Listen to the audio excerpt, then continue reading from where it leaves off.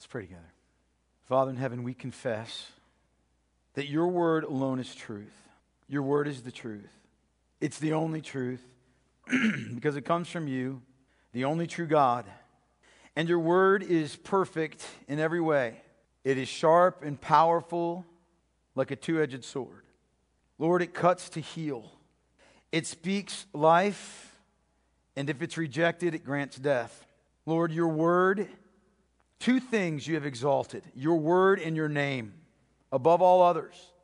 And I pray that that would be so in our hearts. Lord, our hearts need to be moved by a new and a fresh view of your majesty and your glory, of your holiness. Our hearts need to be moved to reverent fear before you and not some kind of buddy-buddy complacency. Our hearts need to be gripped yet again with the glory and the beauty of Christ. That confession, give me Christ or else I die, needs to be more than just a song we sing. It needs to be reality in each of our lives. Father, you know what we need. You know what our hearts desperately must have, what our souls require. And so I pray that you will meet with us this morning in your word and grant us what we need. I pray that you would move through me, Lord God, to speak. I would speak with your voice. I would speak your words faithfully, that I would be an instrument, Lord God, in your hands for your glory. And I pray, Father, for this congregation, that they will have hearts truly to receive this word, that they won't be distracted, that they won't tune out, that they won't, Father God, assume anything or presume anything, but that their hearts would hang upon your truth, every word faithfully spoken. Lord, we need you. We need you.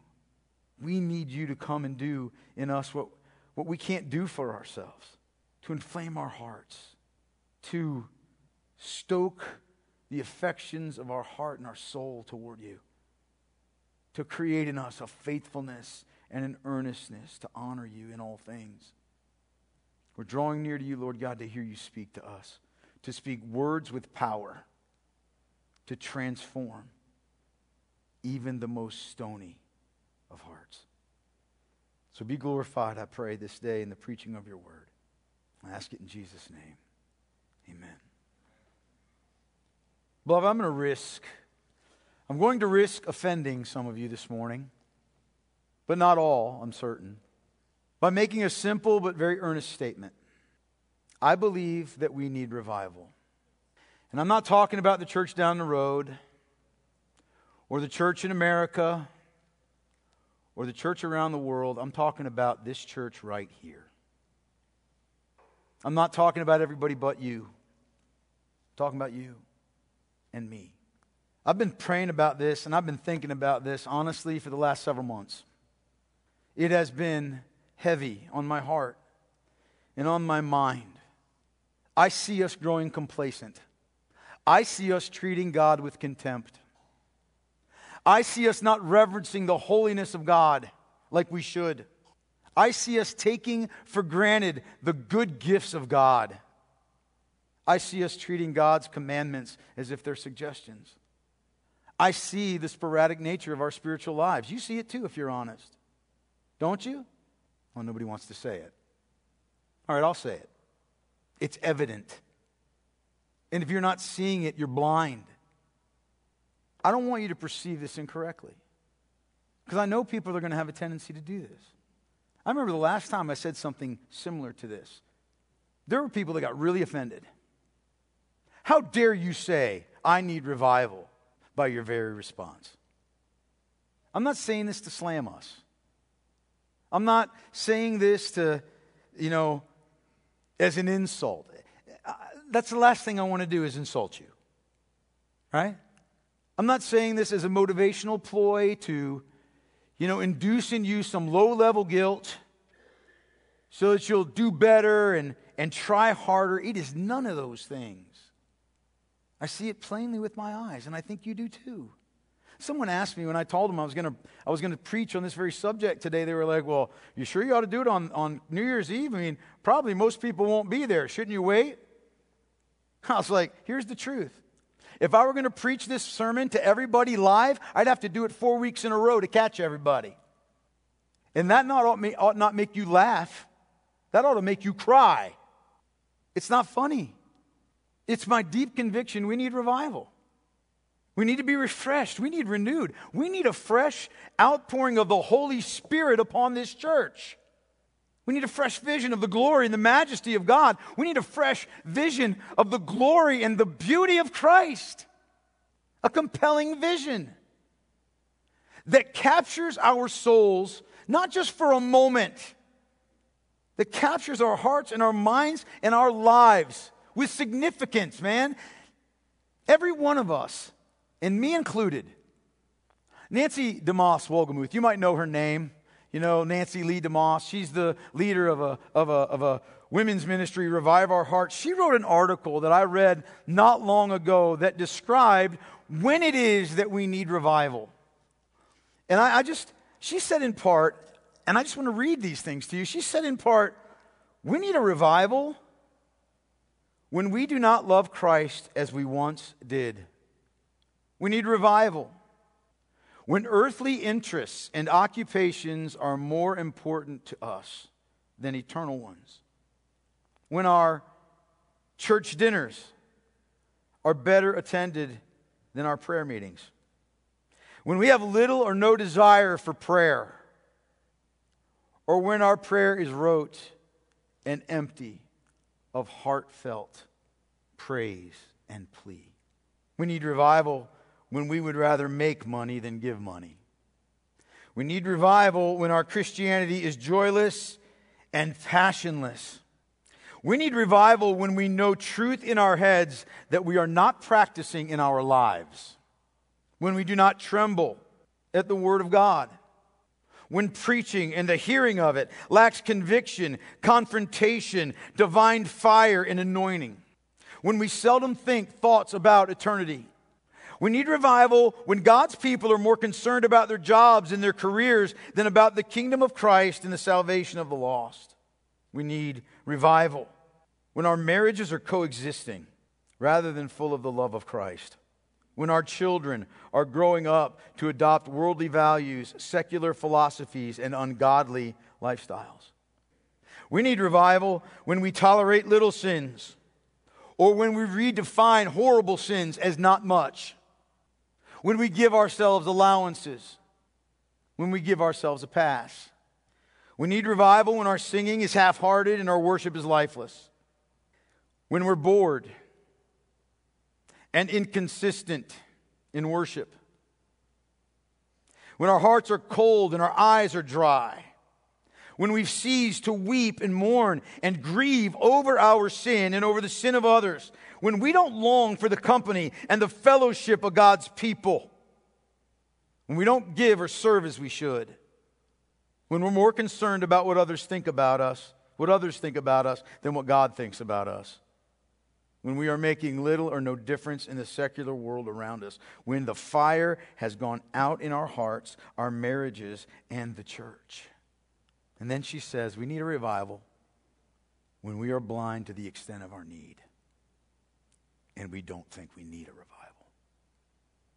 Now you might hear that last statement and it might seem like a convenient catch-all, right? Oh, okay. The ones that need revival are the people that don't think they need revival. That gives evidence that they really need revival, right? And so you go, yeah, well, that might be true of some people, but let me just tell you something. That statement, in my experience, is absolutely right. Absolutely right. Again, I remember not long ago when I talked about this in a very pointed way in our gathering. There were people, the very people that said to me, that's wrong, that's over the top, that's harsh, you're misperceiving people, were the very ones that were gone within a year and who are now totally apostate. And I'm not talking about like one or two. I'm talking like 10 or 12. Maybe more. I'll say three things about Nancy Wolgemuth's statement. The first thing I'll say is this. It takes some real spiritual guts to write that. doesn't it? You know why? Because immediately people will be offended, won't they? Won't they? It takes some guts to say that. It takes some guts to say, hey, you know what? It might be that the emperor has no clothes. The second thing I'll say about what she said is that she's right. She's absolutely right. Nothing that she said there is incorrect. And the third thing that I'll say, beloved, is this, is that if we're honest, we would have to say that we see some of those very things that she speaks of in our own church, in ourselves, don't we? Don't we? I do.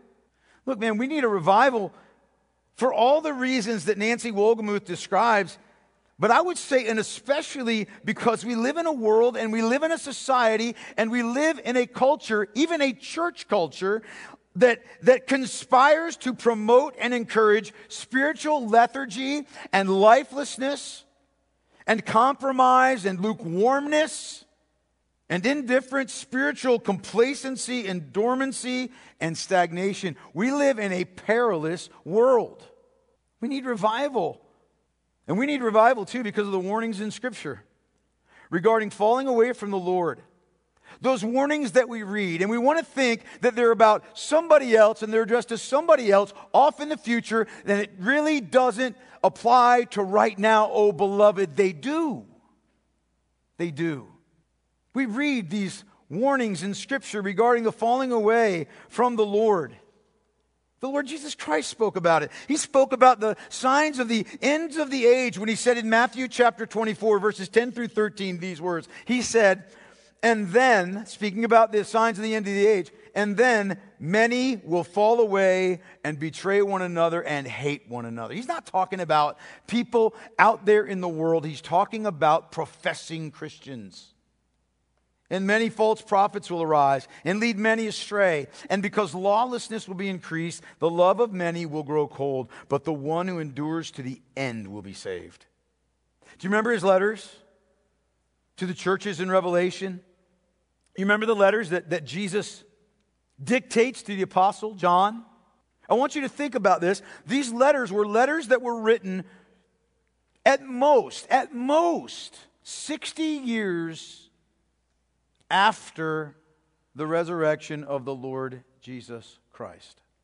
And when these letters are written, these churches, some of them are already showing signs of declension. You remember Ephesus, about whom Jesus said in Revelation 2:4, I have this against you, that you have abandoned the love you had at first. You've lost your first love. You remember the church in Pergamum that willingly allowed those who taught the teachings of Balaam and the teachings of the Nicolaitans. I'm not going to go into that right now, but let's just say not Christian doctrine.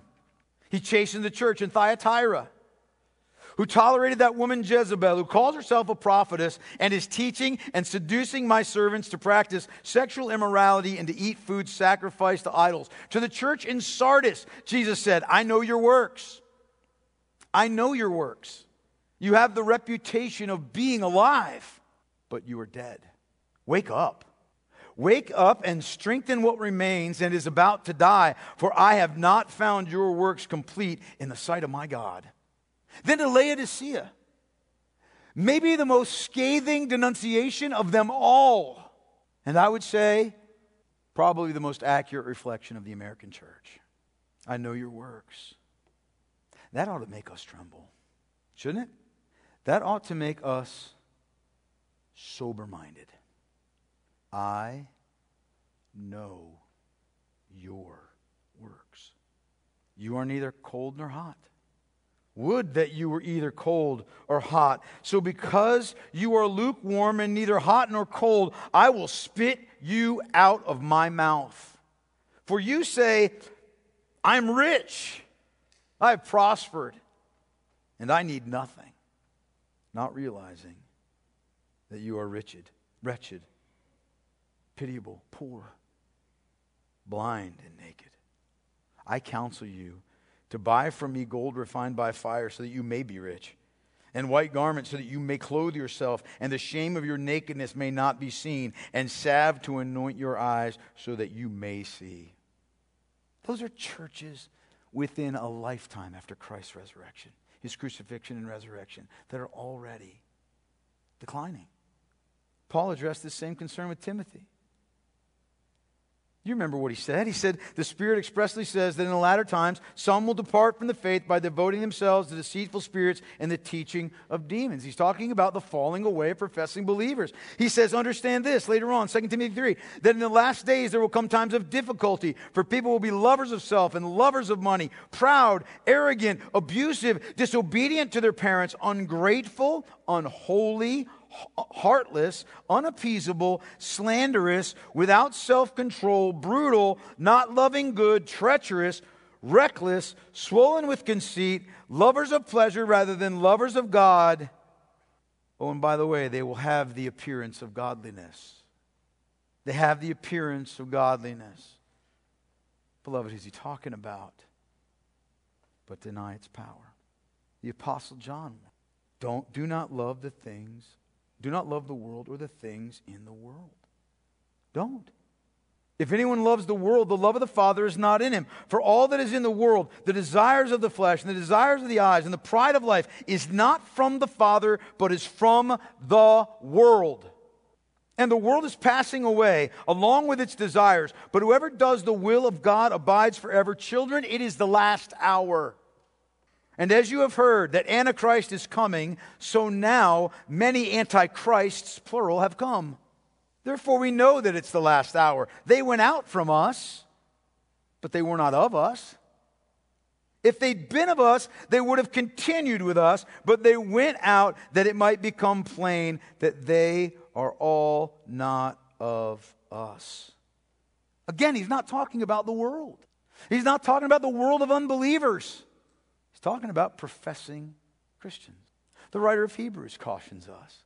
I could keep going all day long in this, in the Word of God. These cautions against falling away, right? I'm not. I confine them to a few. But the writer of Hebrews cautions us. He says, therefore, we must pay much closer attention to what we have heard. Why? Lest we drift away from it. What's he talking about? He's talking about the gospel. And then he says, chapter 3, verses 12 through 14, take care, brothers. Take care, brothers. Not people, brothers. Lest there be in any of you an evil, unbelieving heart, leading you to fall away from the living God. But exhort one another every day, as long as it is called today, that none of you may be hardened by the deceitfulness of sin. For we have come to share in Christ, if indeed we hold our original confidence firm to the end.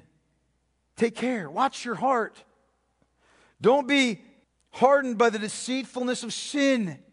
Don't be fooled by sin, is what he's saying. Beloved, that's how sin works.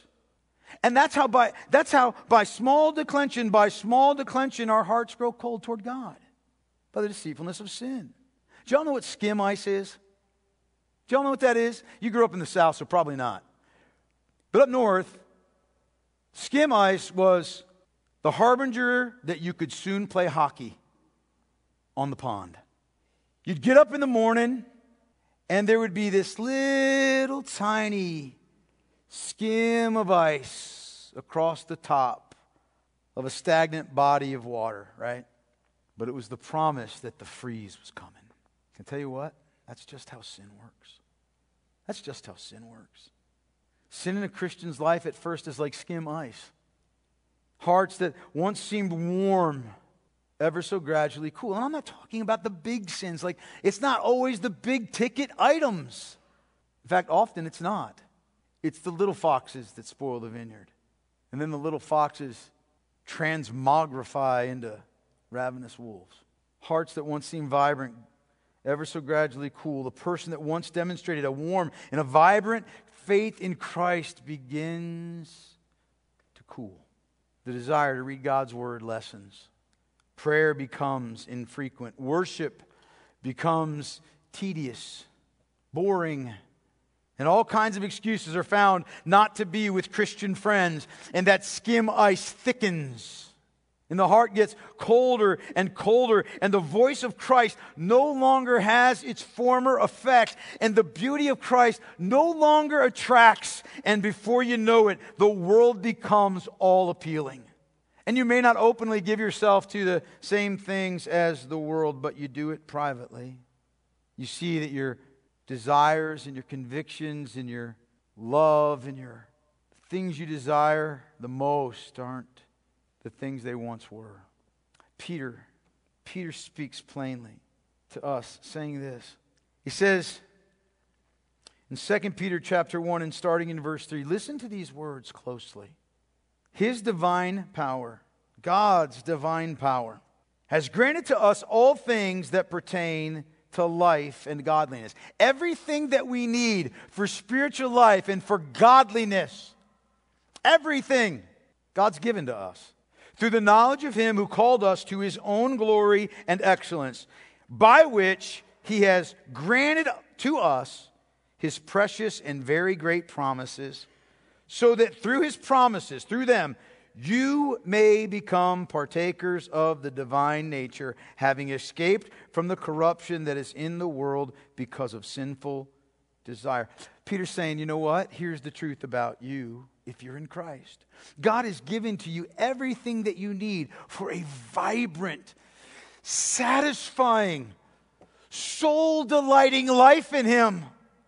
He's given you everything that you need for the abundant life that Christ promises. Every single thing. He's granted it to you that you can partake of the divine nature, the life of God in you. Right? Are you hearing me? And he says, so for this very reason, make every effort to supplement your faith with virtue, and virtue with knowledge, and knowledge with self-control, and self-control with steadfastness, and steadfastness with godliness, and godliness with brotherly affection, and brotherly affection with love. You know what those are? That's the life of God in man. Isn't it? Isn't it? For if these qualities are yours and are increasing, they keep you, listen now, from being ineffective or unfruitful in the knowledge of our Lord Jesus Christ. For whoever lacks these qualities is so nearsighted that he is blind, having forgotten that he was cleansed from his former sins. Therefore, brothers, be all the more diligent to confirm your calling and election. Don't be presumptuous. Don't be presumptuous. Not long ago, I was talking with somebody, and what they were doing was sin, and they were encouraging somebody else in sin. And they actually said these words to me. If I'm wrong in what I'm doing, at least God's gracious, and I know I'm forgiven. That's not faith. That's presumption. Are you hearing me? That's presumption. Be diligent to confirm your calling and election, for if you practice these qualities, you will never fall. And that's what we're worried about, right? Falling away. That's what we're talking about. If you do this, you won't fall. For in this way, there will be richly provided for you an entrance into the eternal kingdom of our Lord and Savior, Jesus Christ. Here's what Peter's saying. He's saying, be diligent to partake of the divine nature. Be diligent to grow in grace. Be diligent to be fruitful and effective. Be diligent to confirm your calling and election. And here is why, beloved. Because the most important thing about us, the most important thing about the church, the most important thing, chief, number one, is our spiritual condition before God. Isn't that true? That's what matters above everything else. What is our true spiritual condition before the Lord? That's what matters, not what we think, what is. And that's why I'm saying to you, we need revival. What is that? All right, I hear you saying that, but what is revival? J.I. Packer describes revival saying this. He says, revival is the visitation of God, which brings life to Christians who have been sleeping and restores a deep sense of God's near presence and holiness. Thence springs a vivid sense of sin and a profound exercise of heart in repentance and praise and love with an evangelistic outflow. Revival is nothing less than the visitation of God, beloved. Martin Lloyd-Jones says it like this. He says, revival, above everything else, is a glorification of the Lord Jesus Christ, the Son of God. It's The restoration of Him to the center of the life of the church. Amen. But you know what? I think the best description that I've read of revival comes from a guy you haven't even heard of. Some little-known pastor named Lowell Yoder, who said, in times of revival, God manifests His glorious presence in the midst of His people. The awesome sense of His holiness produces overwhelming conviction of sinfulness, leading to deep repentance. The greater measure of the Spirit poured out rejuvenates an authentic church. Everywhere there is bountiful praise and worship, hunger for truth, and a wholehearted service to God, overflowing into powerful evangelization of the world. Don't you want that? Isn't that what you'd rather have? I read that, and my heart is like, yes, God, amen. May it be so. Look, I don't know how many years I have left on this earth. I'm 55. I'm going to be 56 this year. I could be gone tomorrow.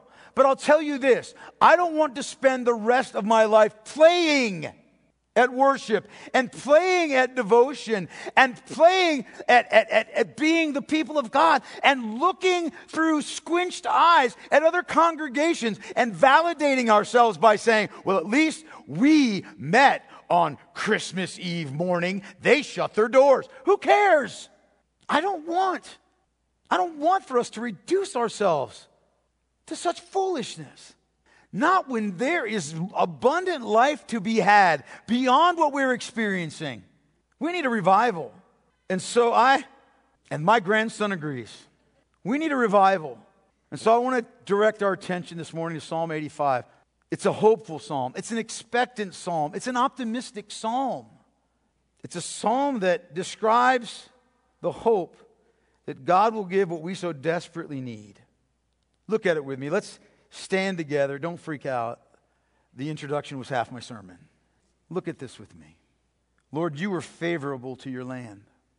You restored the fortunes of Jacob.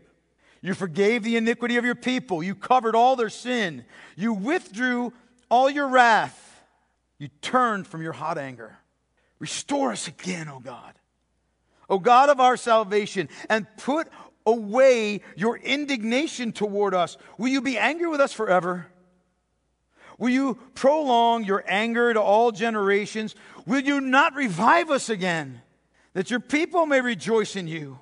Show us your steadfast love, O Lord, and grant us your salvation. Let me hear what God the Lord will speak, for He will speak peace to His people, to His saints. But let them not turn back to folly. Surely His salvation is near to those who fear Him, and glory may dwell in our land.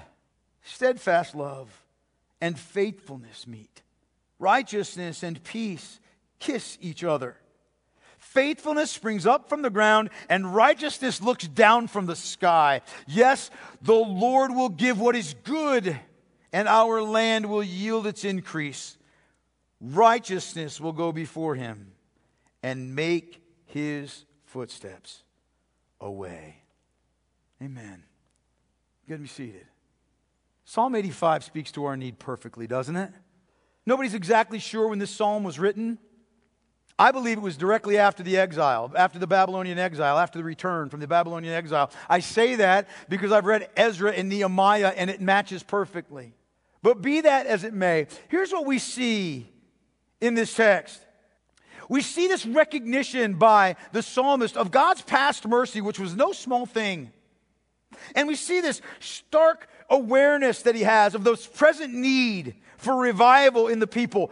And then we also see this hope of future blessing. It's a practical, encouraging psalm. And so I want us to just look at this, and I'm going to be brief because I want us to have time to pray together this morning at the end of the sermon. Okay?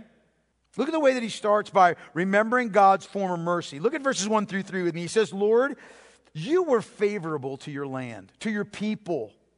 You restored the fortunes of Jacob. You forgave the iniquity of your people. You covered all their sin.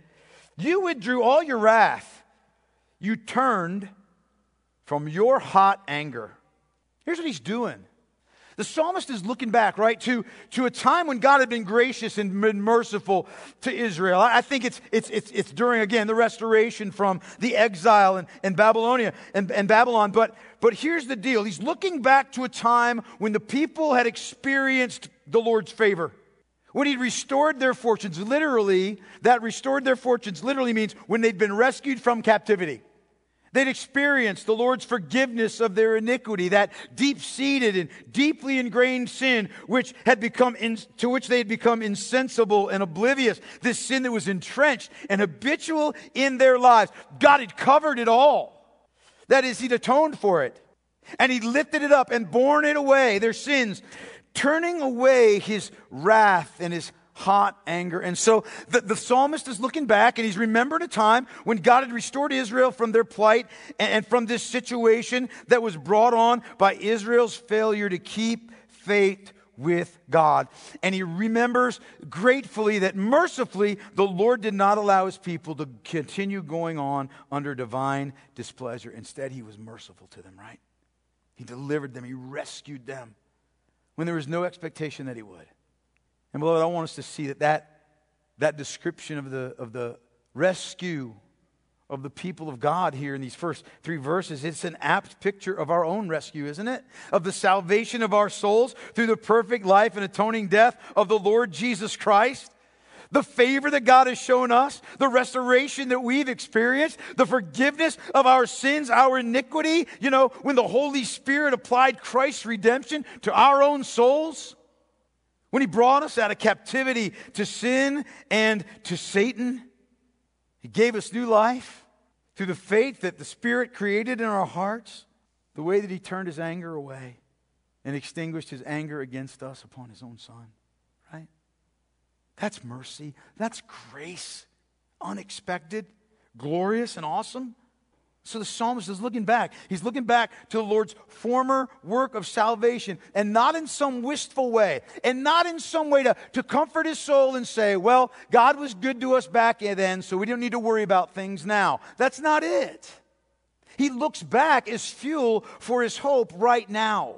Listen to what I'm going to say to you, and I want you to hear me when I say this, okay? It's very important. Looking exclusively backward in a spiritual sense is a dangerous thing. It's a dangerous thing to do. You get into the mindset of the good old days that can never be good again. You get into the mindset of, back then God did these things, but now God doesn't do those things.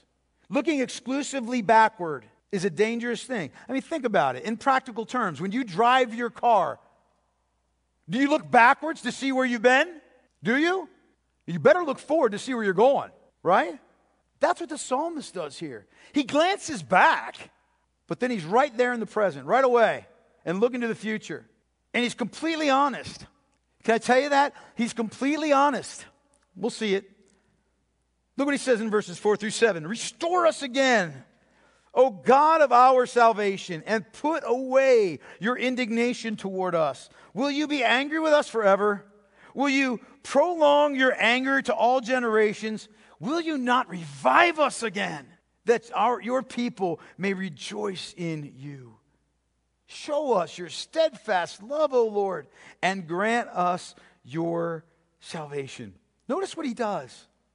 He looks at the current condition of the people and of himself, and he sees a present need. Now let me just say something. If you read the books of Ezra and Nehemiah, what you will find is there was a great deal of spiritual activity going on amongst the exiles that had returned. They were busy, man, rebuilding first the temple and then rebuilding the walls around Jerusalem. They weren't lazy. They were active. They were working. They were, working their fingers to the bone. They were, trowel in one hand, sword in the other. Hallelujah. But when you read those books, I encourage you to read them. You find out that though there's much activity, there's a loss of spiritual vitality, a loss of joy, the presence of fear, a lack of peace. The psalmist looks on his people, and what he sees is a need for renewal, a need for restoration and revival. There's been a loss. And interestingly enough, can I tell you what? he doesn't name a particular sin, does he? He doesn't name like a particular event or a situation that has caused this loss. Instead, he describes really kind of almost a general malaise. Like this insensitivity to the Lord, this cloud that kind of just descended on the people. The sense of spiritual drift, right? And he's honest to say God's not pleased. God is indignant. God is not happy with us in this condition that we're in. Notice that he doesn't make any attempts at self-justification, does he? You see that? He doesn't try to argue or plead with God that their situation isn't as bad as it seems. There's no arguing that we are, we're the exception to the rule here. Instead, he just confesses that God isn't pleased with his people. He's indignant, he's grieved, and he's provoked. And again, he doesn't cite a specific sin. Instead, what he does is he uses an expansive term in verse 8 as a catch-all. Look at it. It's the word folly. It's a strong word. It's really a multi-purpose word. It's one of those words that you can use to describe a variety of things. And that's why the psalmist chooses it. If you look throughout the scripture, it's used in various places to describe such things as just spiritual thoughtlessness or apathy.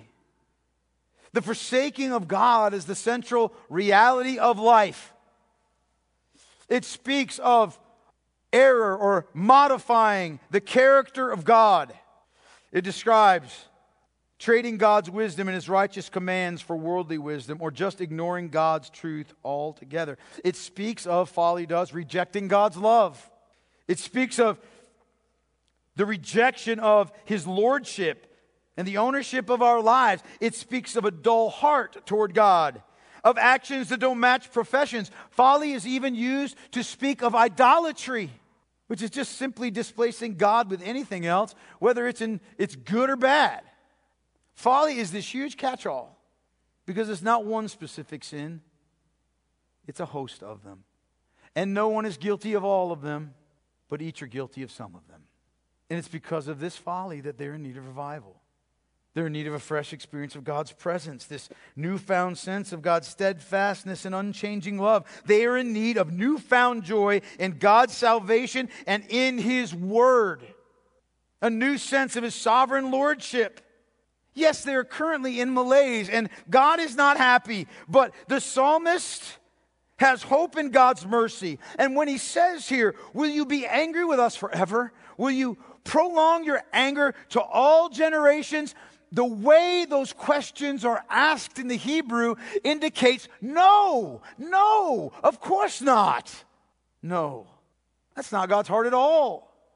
And so he pleads with God. He prays to God. He lays hold of the Lord. He calls upon him in faith. He entreats him. He cries out to him in the imperative. He boldly says to the Lord on the basis of his former mercies, restore us again, O God of our salvation, and put away your indignation toward us. It's not pretty, please. He is bold in approaching the throne of grace, isn't he? Isn't he? He's not presumptuous. I don't want us to get that thought in our heads. That's not what it is. He's not presumptuous. He's making this request on the basis of God's character. Do you see that? His hope is not in the character of the people. His hope is not that somehow the people can turn themselves around. Because you know what? We can't. We can get ourselves turned around, but we can't turn ourselves around. His hope is in God. Will you not revive us again, that your people may rejoice in you? Show us your steadfast love, O Lord. Grant us your salvation. Restore us. Make us alive to you again. He's not satisfied with their current spiritual state. He knows we can't manufacture spiritual vitality on our own. God, we can't do it. And so he turns to the only place that he can. He turns to the Lord himself. Revive us. Restore us. I'm not even sure he knew what all he was asking. How God might do that. But he knows God's the only one that can restore my flagging faith. He's the only one that can renew my struggling soul. He's the only one that can revive the joy in the Lord and renew our devotion to him that's lacking. And so he takes it upon himself to pray. Only God can give him what he needs. That word restore is a word that means turn us. Turn us from our sins. Turn us to repentance. Put the bit in our mouth and make us go in the opposite direction. Make us willing to see every sin of which we're guilty. Let us see what we're really about. Take away the rose-colored glasses. Let us see the sins we've committed and let us turn us from them. Make us forsake every evil way. Enable us to do it. That's the idea. Revive us again. Make our souls alive again. Bring us back from the brink of death. That's what the word revive means. Bring us back from the brink of death. There's an urgency here. Bring us back from the brink of death so that we can rejoice in you again. Do you see what God is after here? Do you see what God desires for his people? That we would rejoice in him exceedingly and abundantly and above all. That would be the fruit of the life of God in us, that we would rejoice in him. And that rejoicing in him would, look, that's the thing from which our obedience and our worship and our praise and our devotion and our giving and our evangelism would come. If I am filled with joy regarding someone or something, my life will tell the tale, won't it? Won't it? He prays. He prays because he trusts in the word of the Lord. It's like Isaiah recorded, right? God's got to come near and manifest his mercy, his power, and his grace. The psalmist is convinced that he will. This is what he, you know these words from Isaiah 57. We haven't gotten there yet. We'll be there in a few weeks. For thus says the Lord who is high and lifted up. Thus says the Lord who is high and lifted up, who inhabits eternity, whose name is holy. Oh, we need to see that God. You with me? I dwell in the high and the holy place, and also with him who is of a contrite and lowly spirit, to revive the spirit of the lowly, and to revive the heart of the contrite. God doesn't draw near to the proud. He doesn't draw near to the self-sufficient and self-satisfied. He doesn't draw near to those who think they need no drawing near of God. He draws near to people who see themselves as they should, as lowly and contrite of heart. The psalmist sees that his only hope, the only hope for his people is God himself, the very one that they had marginalized. Do you see that? And we need to see something else. We need to see that when the psalmist recognized the spiritual condition of the people of God, he doesn't just sit idly by. He seeks the Lord in prayer. He sees the need and he calls upon the Lord. He doesn't just ignore the situation. Why am I emphasizing that? I'll tell you why. The psalmist knows that the Lord is the sovereign king, right? Right? That God is in the heavens and he does all that he pleases. Psalm 115 and verse 3. Isn't that true? But that knowledge of God's sovereignty, that God does whatever God determines to do, that's not an excuse in him for inaction or indecision, is it? It's not an excuse in him to say, well, whatever will be, will be. The realization that God is sovereign is what drives him to pray, to approach him. And he prays earnestly. I want you to notice too that this psalmist includes himself in this prayer. We might think, well, does he really have the need to pray for revival? Does he really have the need to pray for restoration personally? I mean, at least he's got the eyes to see what's going on. And if there's nobody else, at least he's the guy that's praying. Right? Right? We have to look at him and say, well, this guy doesn't really need to pray for these things. I mean, look at him. He's already sensitive to the Lord. But that's not his heart at all. It's not revive them as if he has no need himself. It's not revive those people. It's revive us. Me included. It's not about everybody else and what they need. It's about what they all need. It's not they need revival. It's we need revival.